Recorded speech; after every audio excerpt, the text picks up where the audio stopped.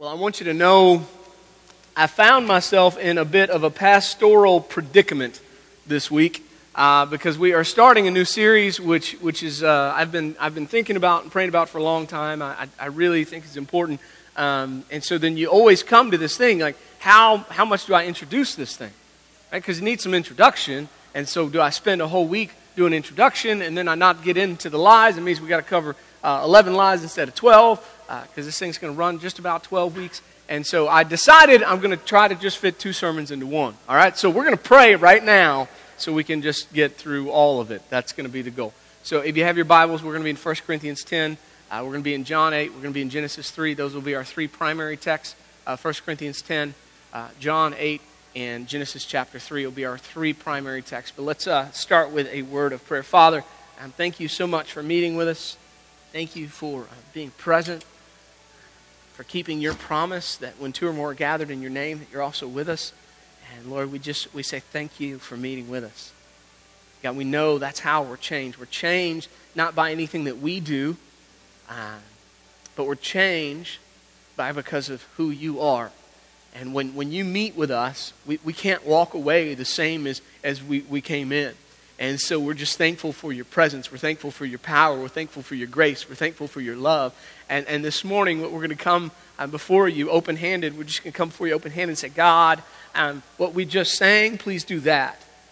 Please meld us and mold us and fill us and use us and do a work that we weren't expecting today. Maybe we were. Maybe we got out of bed this morning with that right motive. Go, man, I'm going to church. I know that it's raining, but I know I'm going to meet with God. And Father, for those that came with those expectations, Lord, bless them beyond belief. But for those that woke up and they came out of duty, Lord, bless them too. Just meet with us in a powerful way. Holy Spirit, we want to invite you in right now, and we just proclaim. We will always proclaim you are our teacher and you are our guide. You are the teacher of this church, and so we just invite you in right now to come and take your place in our pulpit and to exalt Jesus Christ. Lord Jesus, as you are lifted up, would you just draw us to your heart? Would you show us who you are in such a powerful way that it makes us want to stop being who we are? Just fall into you. God, we love you. Do a work here in our midst today, something that we would not have believed even if we were told. In Jesus' name we pray these things. Amen. Amen. Over the next 12 weeks, I want to talk to you about the power of your mind. I want to talk to you about the power of belief. All right? What would you say if I told you that what you believe drives how you feel and how you act? Would you say if I told you that what you believe, things that you believe through your thought life, actually drives how you feel and how you act? Would you believe that? What if I told you that how you feel and how you behave or how you act can actually reinforce the way that you think? Do you believe that? That's what we're going to talk about. We're going to talk about the power of our minds. Now, science would define what I'm talking about to you as something that they're now calling CBT, Cognitive Behavioral Theory. And the easiest way to explain it is by showing you a picture, because I'm a picture guy. And so it goes kind of like this, that what we think about affects how we behave and how we feel. So the things that we think about affect both how we feel and how we behave. Of course, how we feel then can affect how we behave. It can also affect our thought life, and how we behave can do the same thing. But I just, it was so interesting this week as I began to think about, well, what happens when we believe the wrong thing? What happens when we believe the wrong thing is very much kind of what we see here. And so we're going to take this kind of model, and instead of looking at the Bible through this perspective, we're going to look at this through a biblical perspective, because the Bible really has a lot of similarities. You know, the Bible says that what we think is very important. In fact, the Bible teaches us that what we think, we need to guard what we think, because if not, then what we think becomes what we believe, and then what we believe dictates how we act. And then it can actually become this cycle, right, called a stronghold. And so this morning, if you've got your Bibles, I want to begin in 2 Corinthians chapter 10. I lied to you earlier when I said 1 Corinthians. 2 Corinthians chapter 10. And we're going to be in verse 3 through 5, 2 Corinthians chapter 10. But if you turned your Bible there to start with, you're pretty close at least, right? 2 Corinthians chapter 10. And this is what the word of the Lord says. This is Paul, of course, writing the church in Corinth. Beginning in verse 3, he says, "For although we live in the flesh, we do not wage war according to the flesh. Since the weapons of our warfare are not of the flesh, but are powerful through God for the demolition of strongholds." Now listen, this is important. Paul says, listen, we live in the flesh, but we don't wage war in the flesh. We wage a different kind of war. Its power comes from God, right? And the point of this war that we're waging is to demolish strongholds. He says we demolish arguments and every proud thing that is raised up against the knowledge of God, and we take every thought captive so that we can obey Christ. So here's what that text would say. We break it down. Ready? There is a war going on right now. There's a war being waged right now for your mind. That's what the Bible would declare. There's a war being waged right now for our minds. And it says there are arguments that are being raised up right now as we speak. There are arguments being raised up against the knowledge of God in our minds. That's the battle that's going on. Somebody is raising up arguments against the knowledge of God, against the things that we know to be true about God. Somebody is raising up arguments. There's a fight going on about what we think about the things of God. Okay? It says these arguments, if they're reinforced, can become something spiritual called a stronghold in our life. Therefore, the text goes on, we need to make sure we take every thought captive. We need to take every thought captive, make it a slave to the Lord so that these strongholds don't develop in our lives, okay? Now, I want to show you one more verse. Proverbs chapter 4. Maybe you know this one. This is a favorite of many. It says this, right? So we talked about our mind a little bit. This battle is being waged for our mind. Somebody is raising up these arguments against the knowledge of God. And so I want to talk about our heart for a second. And it says this. It says, above all else, guard your heart, for everything you do flows from it. If you have the NIV translation, it says, for it is the wellspring of life. I like that. It's kind of poetic.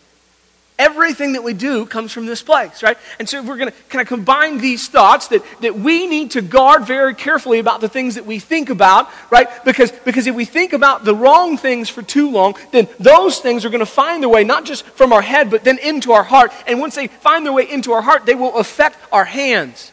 And so I kind of took that diagram and I've relabeled it for you, kind of like this. Ready? Mind, heart, and hands. And those things all work in relationship. We're going to be talking about those things, about our mind, about our heart, about our hands, about our action, and how all these things work together. That is the goal of our study. And so we need to take every thought captive, because if we think about and we accept the wrong thing, and then in our hearts we believe that wrong thing to be true, it affects how we feel, and then that, of course, affects how we act. And then those actions, according to scientists, those actions, if we feel the wrong way and we act the wrong way, that actually reinforces the wrong belief that we had. Now that becomes a dangerous cycle that I believe the Bible calls a stronghold. Okay? Because it feeds on itself and it gets stronger and it gets stronger and it gets stronger. I believe that's what the Bible is talking about when it says it's a stronghold. Now, the question is, who's behind all this? Who's behind all this? Who's raising up these arguments against the knowledge of God? Who's doing it? Who's putting those thoughts in our ear or letting us watch them on television? Who's behind all of this? Is it the media? Is that what it is? I know somebody would tweet that. I'm not going to mention any names. It's the media, right? I want to tell you, the Bible actually says exactly who it is. So I'm in John chapter 8. If you want to turn with me, John chapter 8. I want to read this with you. This is a pretty good chunk of Scripture. Beginning in verse 30, we're going to read all the way through 47. So we're going to read 17 verses of Scripture here today. It says this. It says, as he was saying these things, right, Jesus had been speaking to a large crowd. This begins all the way back in 8 chapter 1 as he went to the temple. And so starting in verse 30, it says, as he was saying these things, many believed in him.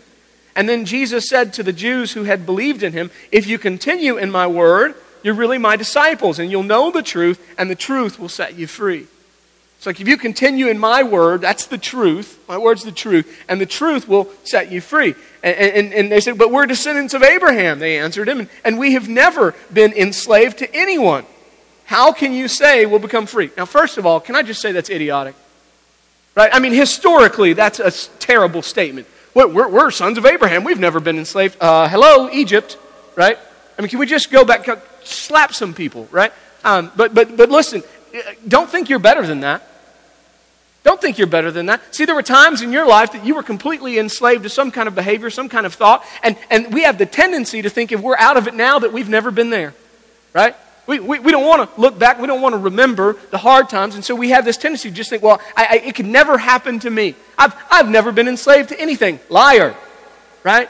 And so I just want you to see the truth of God's word. And so the descendants of Abraham, they answer him, and we've never been enslaved to anyone. How can you say that you will become free? Jesus responded, truly, I tell you, everyone who commits sin is a slave to sin. He said, even if Egypt didn't exist, brother, let me tell you, you've been in shackles. Everyone that sins is a slave to sin. And a slave doesn't remain in the household forever, but a son does remain forever. So if the son sets you free, you really will be free. I know you are descendants of Abraham, but you're trying to kill me because my word has no place among you. I speak what I have seen in the presence of the Father, so then you do what you have heard from your father. Our father is Abraham, they replied. If you were Abraham's children, Jesus told them, you would do what Abraham did. But now you are trying to kill me, a man who has told you the truth that I heard from God. Abraham did not do this. You are doing what your father does. We weren't born of sexual immorality, they said. We have one Father, God. And Jesus said to them, if God were your Father, you would love me. Because I came from God, and I am here. For I didn't come on my own, but He sent me. Why don't you understand what I say? Because you cannot listen to my word. You are of your father, the devil. And you want to carry out your father's desires. He was a murderer from the beginning, and he does not stand in the truth, because there is no truth in him. When he tells a lie, he speaks from his own nature, because he is a liar and the father of lies. Yet because I tell you the truth, you do not believe me. Who among you can convict me of sin? If I'm telling you the truth, why don't you believe me? The one who is from God listens to God's words. This is why you don't listen, because you are not from God. Some big stuff there in those 17 verses. Let's start with Jesus just speaking, right? And he says, listen, I'm the truth. My words are the truth. That's what we're saying. It reminds me of John 14:6, right? When he says, I am the way, I am the truth, I am the life, and no one comes to the Father except by Jesus is just openly saying to these group of Jews, some that have believed, some that have not. He says, I am the truth, me. I'm the truth, right? And he goes on, he says, in fact, if you remain in my words, like if you continue to believe in them, my truth will set you free. And so the next question we ask, well, free from what? That's what the crowd asked. Well, what are you going to set us free from? And the answer is that Jesus is the truth, and the truth will set us free from the stronghold of sin and wrong belief. That's what it does. The truth will set us free from these things. That's what he's saying to these scribes, these Pharisees, saying, man, you have believed the wrong thing about me. And you have not listened to God. You have listened to the devil. That's your father. And he cannot stand in truth because he's the father of lies. And so I just want you to kind of see this thing, right? So they have believed the wrong thing about Jesus. They have not listened to Jesus. They have listened to the father of lies. So they do not believe that Jesus is from God. Because they do not believe that Jesus is from God, they hate him. That's now how they feel. They feel hate in their heart towards Jesus because they have listened to the father of lies instead of the Son of God. And so they have hate in their heart. And not only do they have hate in their heart, they're furious. That's how they feel. They feel hate. They feel furious. And then how does that change their behavior? Their whole life now, their whole mission is about killing him. Jesus mentions it multiple times in 17 verses. So now you're trying to kill me. So I've got wrong belief changing the heart. The heart is now affecting the actions, and it's becoming a cycle. Right? It's becoming a stronghold. Jesus is just speaking the truth to them. He goes on, he says, but listen, if you know the truth, man, the truth has the power to set you free. So that's the background to the whole study. That's what we're going to do for the next 12 weeks. We're going to look at the lies that we believe, at the misgivings we have, about God, about the things that we have heard, that we've allowed to creep in. We're going to look at the lies that we've believed. We're going to talk about how they have changed our hearts and our feelings. And then we're going to look at how they've changed our actions, and we're going to talk about how do we break that stronghold in our lives so that we can experience the freedom that only Christ can bring, okay? So this morning I want to talk to you about our first lie. I've got to move kind of quick, but I think we can get it in. And so please turn with me in your Bibles to Genesis chapter 3. Genesis chapter 3, we're just going to read 5 verses here. Kind of our first lie of the study. I think it's important. It's the biggest first lie in all of Scripture. It happens here in the garden with Adam and with Eve and with Satan. So I'm in Genesis chapter 3. We're going to read verse 1 through 5.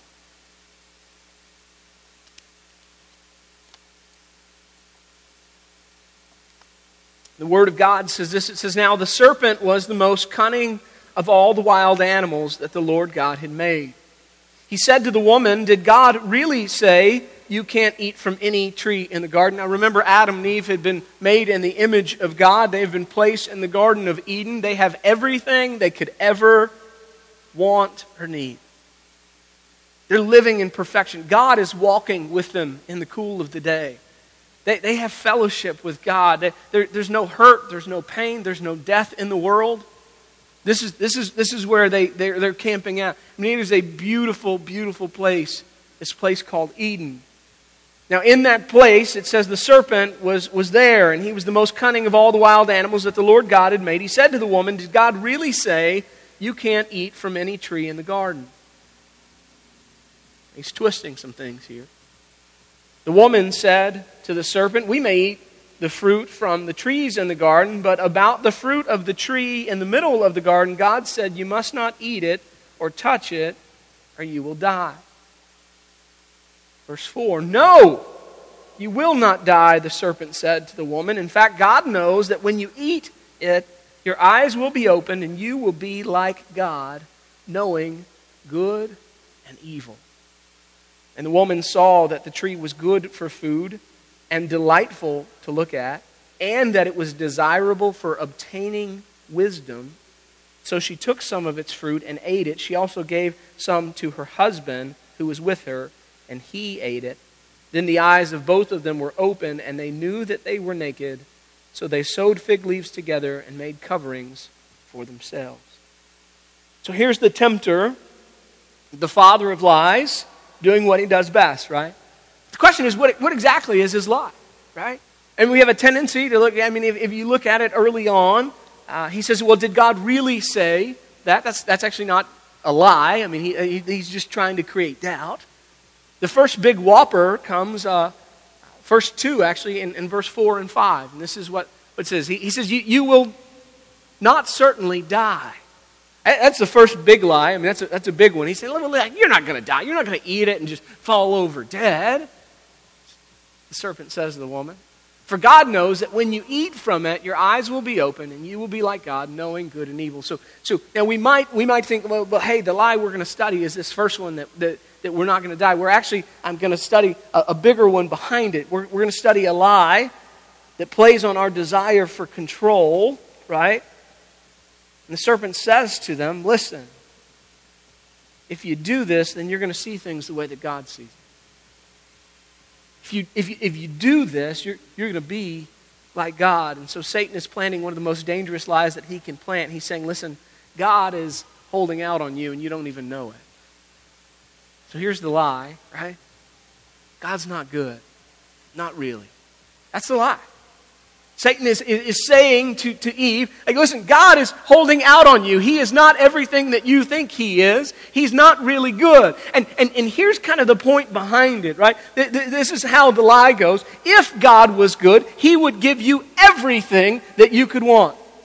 If God was good, He would give you everything that He possesses. God, if He was good, you'd have everything that He has. That's the lie. Right, of course, we know this is kind of crazy. Those of us, especially those of us that have kids, or if you're here, that means you've been a kid at some point.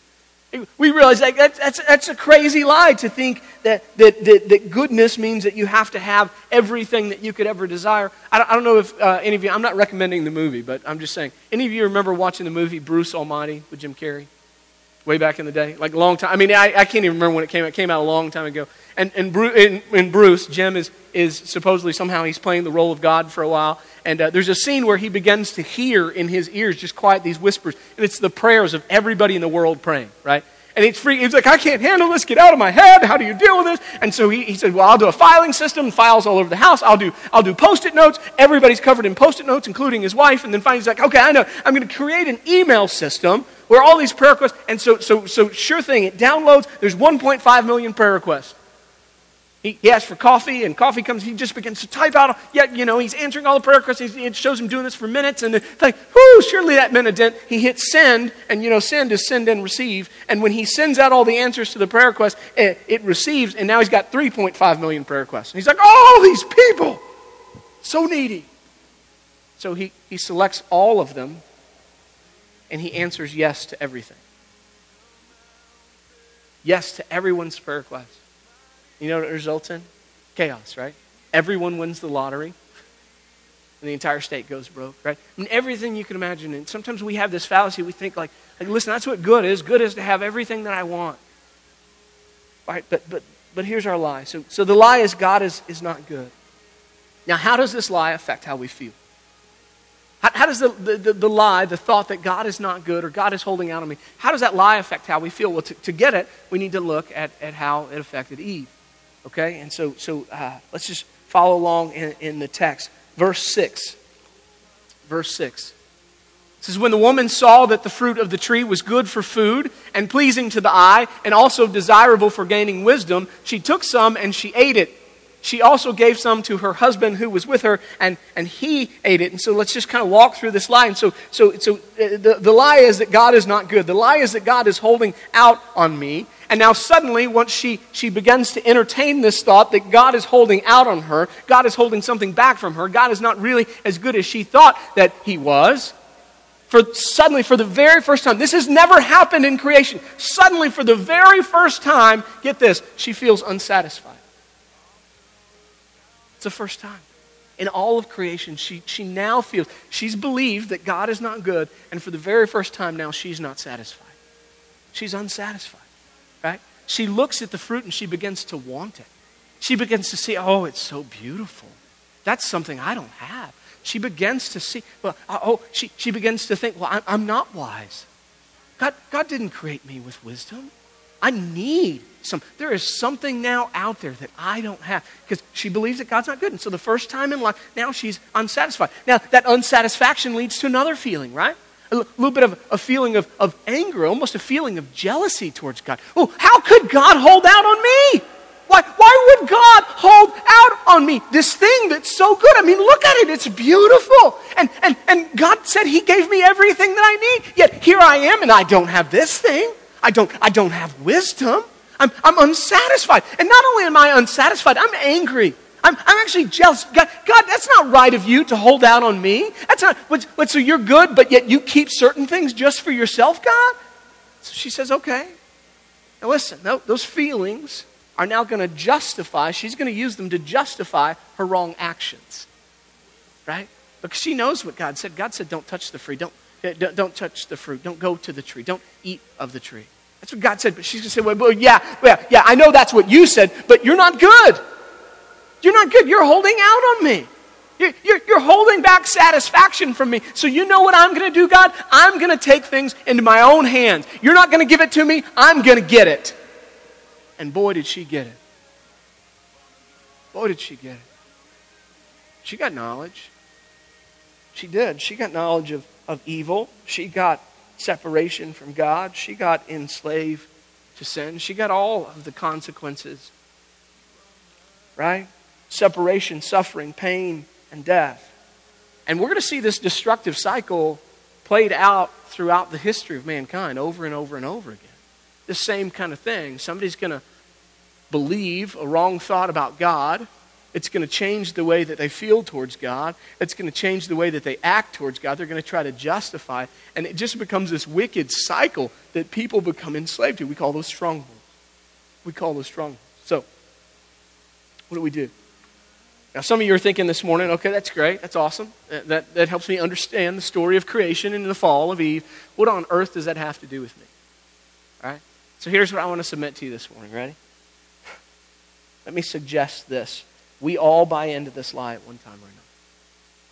We all buy into this lie that God is not good at one time or another. Now listen, we proclaim that God is good. I mean, come on, we know all the church answers, right? I mean, we all speak Christianese, for crying out loud. We have our own little language, right? We say things like somebody says, God is good, and somebody else says, all the time, right? Then somebody says, all the time, God is good, right? Our little Christianese things. Like, so we say the right thing, but the truth is, when it comes to loss, when things don't work out the way that we thought that they should, when others seem to be doing better off than we are, when the healing doesn't come, when the unexpected tragedy strikes, when God's answer is no or even not yet, then at that moment we begin to question why. Why? Why, God, would you keep this from me? Why would you keep this healing from me? Why would you not keep this pain from me? Why, God, why? We begin to question the goodness of God. And once we begin to doubt His goodness, at that moment, like Eve, we feel justified to take control. We do. We feel justified to put ourselves in the driver's seat. So the question is, how do we combat that? Right? How do we break that cycle? And of course the answer is the truth, according to Jesus, right? The truth is what we need. The truth will set us free. This is what Jesus says in John 17. 17. He's praying to the Father. He says, sanctify them by the truth. Ready? What is the truth? Your word is the truth. Right? The word of God is the truth. The word of God is the weapon. The Word of God is the place that we turn no matter what we're hearing, no matter what we're thinking about. The Word of God is the place we have to go to get the truth. And what would the truth do? It's interactive. Okay. Like, I've only mentioned it 12 times so far. I made sure I mentioned it 12 times before. I wanted you to pass the quiz. Some of you did not even put your name on the paper. Okay? Sanctify them by the truth. Your word is the truth, and the truth will set us free. So what is the truth? What does God's word say about His goodness? Okay? Here's the truth. Ready?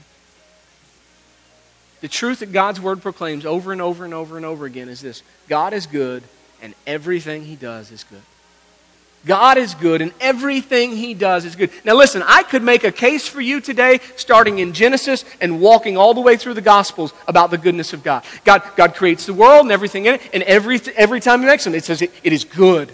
It is good. At some point it says it is very good. And then you look at Abraham, and He chooses Abraham, right? And Abraham didn't deserve to be chosen, but God is good towards Abraham. And then He chooses the Israelites, and the Israelites reject Him, and yet God is still good to the Israelites, and He hears their prayers, and He sets them free, right? And then God is good, and He sends a solution to man's sin problem in the birth of His Son Jesus, and we see the goodness of God. And then we see the goodness of God played out throughout the Gospels as God in the flesh has compassion upon mankind, and He's good over and over and over again. He is good. And then we see His goodness displayed on the cross as He dies and pays the penalty for our sin debt. And we see, God, you are good. And then God conquers death so that we might live. And again, we see the goodness of God. And it just plays out all throughout the Gospels, all the way to the book of Revelation when God does away with all sin and death. And we see that God is good. So I could walk you through verse after verse after verse after verse of God's goodness. But this morning, instead, I'm going to focus on one verse. And you're going to see why we focus on one verse when we get to the application. Because I don't want to confuse you this week when you try to battle this thing out. And that's the homework, by the way. You got to battle this thing out. And so I'm just going to give you one verse, and here it is. It's Psalm 119, verse 68. The psalmist declares, you are good, and what you do is good. So teach me your decrees, or teach me your ways, O Lord, is another translation. God, you are good, and what you do is good, so teach me your ways. Teach me about your goodness, right? That's the truth. And guys, this is a huge truth because this is a character trait of God. Good or goodness is actually a character trait of God. It means that there is never a time in which God ceases to be good or do good ever. God is always good. God always does good. And listen, sometimes being good means that you don't give your kids everything they want. Sometimes that's what being good is. It means you don't give your children everything they want. Sometimes being good, being a good parent, sometimes being a good parent means you allow your children to walk through difficult circumstances. Sometimes you even allow your child to suffer a little bit, because it is only through those struggles that their character is built and they become the people that they need to be. You follow me? And the Bible says that's good. Right? That's good. Same is true with God. Because He is good, He gives us what is best, and He allows us to go through testing and trials. So what do we do with this truth? So here's what we've got: a lot of application, but here's the beauty. We're always every week we're going to focus on, remember, what sets us free. The truth sets us free.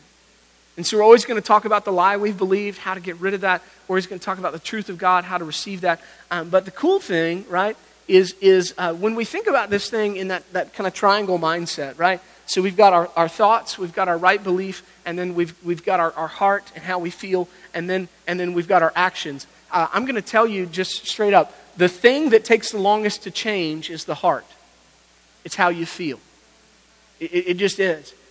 So in my opinion, you're going to think this is crazy. The easiest thing to do is to confront the lie, to say, no, God's word is true. I'll stand on God's word. So I'm going to kick out the lie. I'm going to dig up the lie. I'm going to implant the truth, okay? But if all you do is then kind of go over the truth, which we're going to encourage you to do, you just keep saying, well, that's true. I know that's true. I know that's true. But you never change your actions. You've still got two things working against one thing.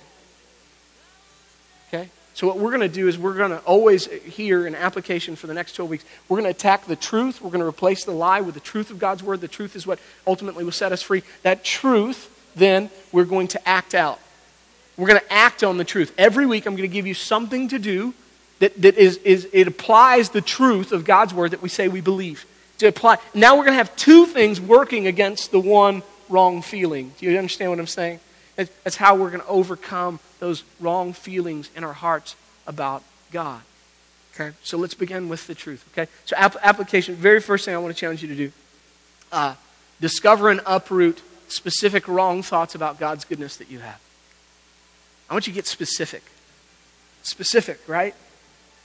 God, you're holding out on me financially. That's how I feel, God. That's what I've believed. Right?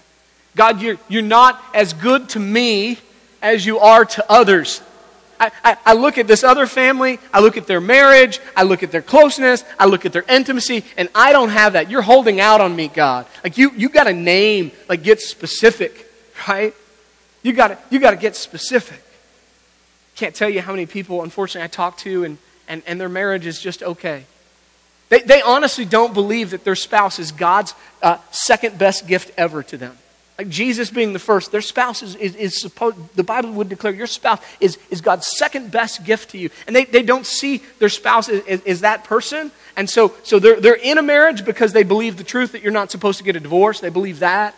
But man, they're not acting on that. There's no feeling towards that, right? And so, listen, you've got it. What is the lie that you've bought into? What is it? God's not good because you're not healed? Is that the lie? God's not good because you lost someone you loved and you didn't get to say goodbye? Right? Is that the lie? God's not good because you're struggling with debt? Is that the lie? He's not really provider because I'm struggling here in this area. God's not good because I don't feel good about myself?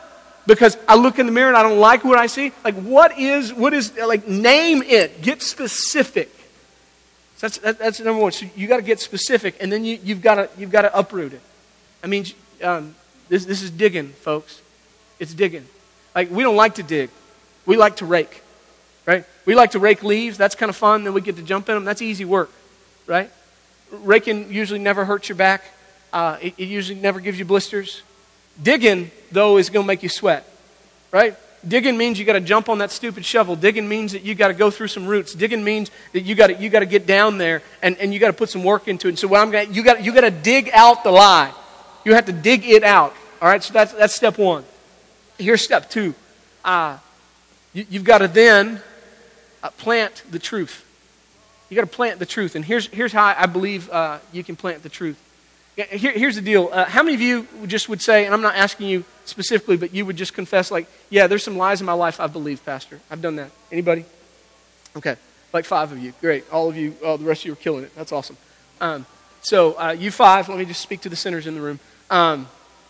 When we believe the wrong thing, that thing, we usually, would anybody of you 5 agree that you believe it for a long period of time? Okay. So that lie grows up and it takes up a lot of space in us. So when we dig it out and we plant the new truth, it's going to feel weird because the truth now needs time to cultivate and to grow, right? It's going to have to fill up the same space that the lie once did. So people think, well, I believe the truth now. Why isn't everything better?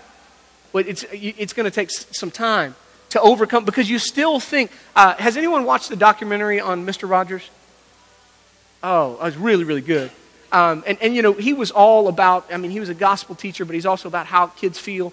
And there's one little scene where he's doing this puppet thing, and he's kind of, you know, Daniel Tiger was his little puppet, and he's talking about how he doesn't feel special.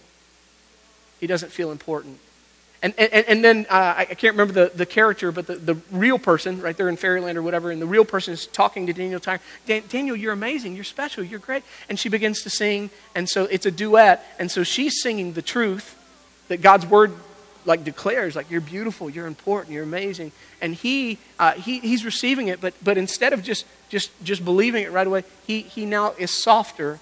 He's still speaking, I don't feel important. I don't feel, and those things go on simultaneously for a little bit, right? Because you eventually you got to let the song of God, you got to let the truth of God overcome those things. So I'm just telling you, it's going to take some time. And so here's how we cultivate the truth, all right? So daily I want you to work to personalize and to memorize the truth of Psalm 119:68. So this is daily, right? Daily. And so not just memorize, hear me, to personalize and to memorize. And so it might look something like this, right? Because our truth is God is good and everything He does is good. So insert this, me, right? God is good to me. And everything He does to me is good, right? And I'm just going to believe that every single day. Right? You are good to me, and everything you do is good to me. Teach me your ways, O God. Right? You are good to me, and everything you do is good to me. Teach me your ways, O God. Okay?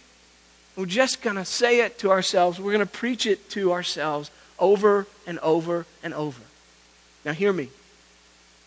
You walk out of here and you don't do it, it's on you. That struggle, that stronghold, it'll be on you. Like, I mean, so we're giving you keys to the kingdom. Like, go do these things. You're going to have to do it. And you may think, man, I don't want to do that. I don't want to memorize Psalm 119. I don't want to personalize it. Well, you want to stay where you are? It's going to take some work. So you're going to have to dig up the lie. You're going to have to receive the truth. And this is one of the ways that we begin to believe the truth. By the way, the more and more you think about something, the stronger the synaptic connection in your brain is. So the more and more you think about the truth, the stronger that truth becomes in your life, right? The more real it becomes for you. So this is why we talk about memorization. This is why we talk about doing things constantly. By the way, I'm not a brain scientist, just in case you wonder. I just like to learn things. And so we have a licensed counselor on staff, which is awesome. And so I got to spend time this week talking with Kat. Tell me how the brain works about this. Like here's what the Bible says. How's the brain work? And she's like, this is how the brain works. She drew me. Go look on my whiteboard. It's this beautiful picture. It's really good. And I'm like, oh, this is awesome. This is awesome. Okay, so we start here like, God, you are good to me, and everything you do to me is good. Teach me your ways, O Lord. Okay, third thing that we do. So now we're addressing our thought life. Okay, remember, the emotions, the heart stuff is going to come last. So we've addressed the truth, the thing. Now we're going to think the truth this week. Now we got to act on the truth. So we've got to change our actions. So here's how we do that. Ready? This week you force yourself to write down a list and count your blessings. Force yourself to count your blessings. Now, you tell me, you want to be a little bit challenged or a lot challenged? You tell me. Choose your own adventure. Those were my favorite books growing up. What do you want? A lot, you want to be challenged, a lot challenged? Okay. So, if I told you to count your blessings and write down 10 things, that's not much of a challenge, is it? Okay. I want you to write 10 different things every day. That means you show up on Sunday and you've got a list of 70. Is that challenging enough? Find 70 things that are evidence of God's goodness in your life. 70. Just count. And listen, I promise they're there. I promise they're there. How many of you have been praying for rain? Amen? Right? And you just kept praying, oh Lord, please rain, oh Lord, please. By Friday, you're going to be like, dang, God, I'm so sorry, I was so repetitive. I know you hear my prayers. I should have trusted you, right? It's going to rain for 6 months. Just count God's goodness. So that's your challenge. So you said you want to be, I'm going to ask the next. Now the second service, you don't talk to them in between. Tell them, like, if he says, do you want to be challenged? Don't say you want to be challenged. He made us, we got to come up with 70. It's a lot. It's a lot. Hey, and do your best. You have a day and you're like, oh my gosh, I don't know if I can come up with 5 new. I promise you can. I promise you can. Just think. Think about God's hand in your life. Think about all the ways He's blessed you historically. Not just right now, but historically. What's He brought you through? How has He protected you? Right? What about grace? What about salvation? What about the cross? What about forgiveness? What about the fact that I can come to Him anytime and confess my sin? And He not only forgives me, but He purifies me of all unrighteousness. There's 5 things in that one sentence right there. Right? 5 things. Exactly. Yes, Winston. Okay? So write out a list of your blessings. Number 4. And this, I think this comes last. I put, it'd be awesome if this could be first. But I tell you what, if you do these other 2 things all week, Sunday morning you're going to show up with a new feeling about God. If you do this all week, you personalize, God, you are good to me, and everything you do to me is good, and you think about how He has blessed you, you'll show up Sunday morning, and you're going to be ready for worship. Like, woo! Yes! God is good. You're going to come in with a whole new heart, whole new mindset. Go, man, God is good. He is worthy of my praise. He is worthy. Last week, I thought I was struggling, right? And I'm not saying that I'm out of it, but I'm just saying I found Him in it. That's what I'm saying. And that is worthy of worship. It's not that I'm out of it, but I found God in it. And that's worthy of praise. Okay? I would add one to that. Last night about, 11:30. I thought, we should probably add on to that at some point. We need to really put some barriers, some guards up on our thought life, right? Because you can do all this, but if you don't start filtering your thoughts, you're going to be in trouble. So, Pastor, how do I filter my thoughts? Well, I would get real hands-on with that, is what I would recommend. What do you take in? Garbage in, garbage out. Let me just be honest with you. If you're somebody that has ever struggled with any kind of racial prejudice at any point in life, then you don't need to read or listen to anybody that speaks those words. You shouldn't. You shouldn't. Now, hear me. That means you don't get to listen to many people today, right? I'm just being honest. Anybody that would feed into that narrative, you don't get to listen and say, man, I got to shut that off. Right? If you're somebody that is struggling, you've struggled in the past with being judgmental of others, and you've got that friend that's all they ever do is talk about, oh my gosh, you hear about Nancy? Can you believe that girl's doing that? Oh my God. You just say that like, I love you, but we can't do this anymore. So you're going to have to start filtering, have this thought process. So I like sports radio. I've confessed this to you. This is what sports-wise. This is my favorite time of the year. You got college football on. You got national football. I like to listen to it. I'm a big Texans fan, so I like some of the guys. I like some of their backstories. I like some of the stuff they do with the community, and so I like those things. But when you listen to sports radio, there are certain kind of people that broadcast commercials on those radio stations, right? And some of those specifically are adult-oriented, where they're like, you need to come to this club, blah, blah, blah, blah, blah. And so you know what I do? If I listen to sports radio and a commercial comes on, I change the channel immediately. You just change the channel because it's not worth it. Because you don't need to take in any kind of thought. You don't need, just take those thoughts captive, man. I'm just not going to do that. I'm just not going to allow myself. So you've got to put up that filter too, okay, guys? Listen, if you can do these things, man, I'm telling you, God will meet you and bless you. We're just going to have a time of prayer this morning, if you don't mind, just right where you are. Would you bow your heads and pray with us? Holy Spirit, just invite you in just this moment, just for a second here, Lord. Lord Jesus, by the power of your Spirit, just for a second, let us just be honest. Just be honest right here in this space. That's what we're asking. Just spirit of honesty. Just right here. Do your work. Do your work. Have your way with us. Just right where you are with your heads bowed. your hearts open before the Lord. If you're here this morning and this message applies to you, right here and right now, I want you to commit yourself to God. Right now. You're saying, yeah, I've believed that lie. There are times I believe that God's not as good to me as He says He is. And it's affected how I view myself. It's affected my marriage. It's affected the way I raise my kids. It's affected the way I view my job. I've really questioned God's goodness. And you're here and you know it. You know it. But today you heard how destructive it is. Just right now before the Lord, just say, here I am, God. Help me receive your truth. God, here I am. Just help me break free. Claim this promise with me. Jesus, you say that your word, just claim it. You say that your word, that the truth of God will set me free. You say it.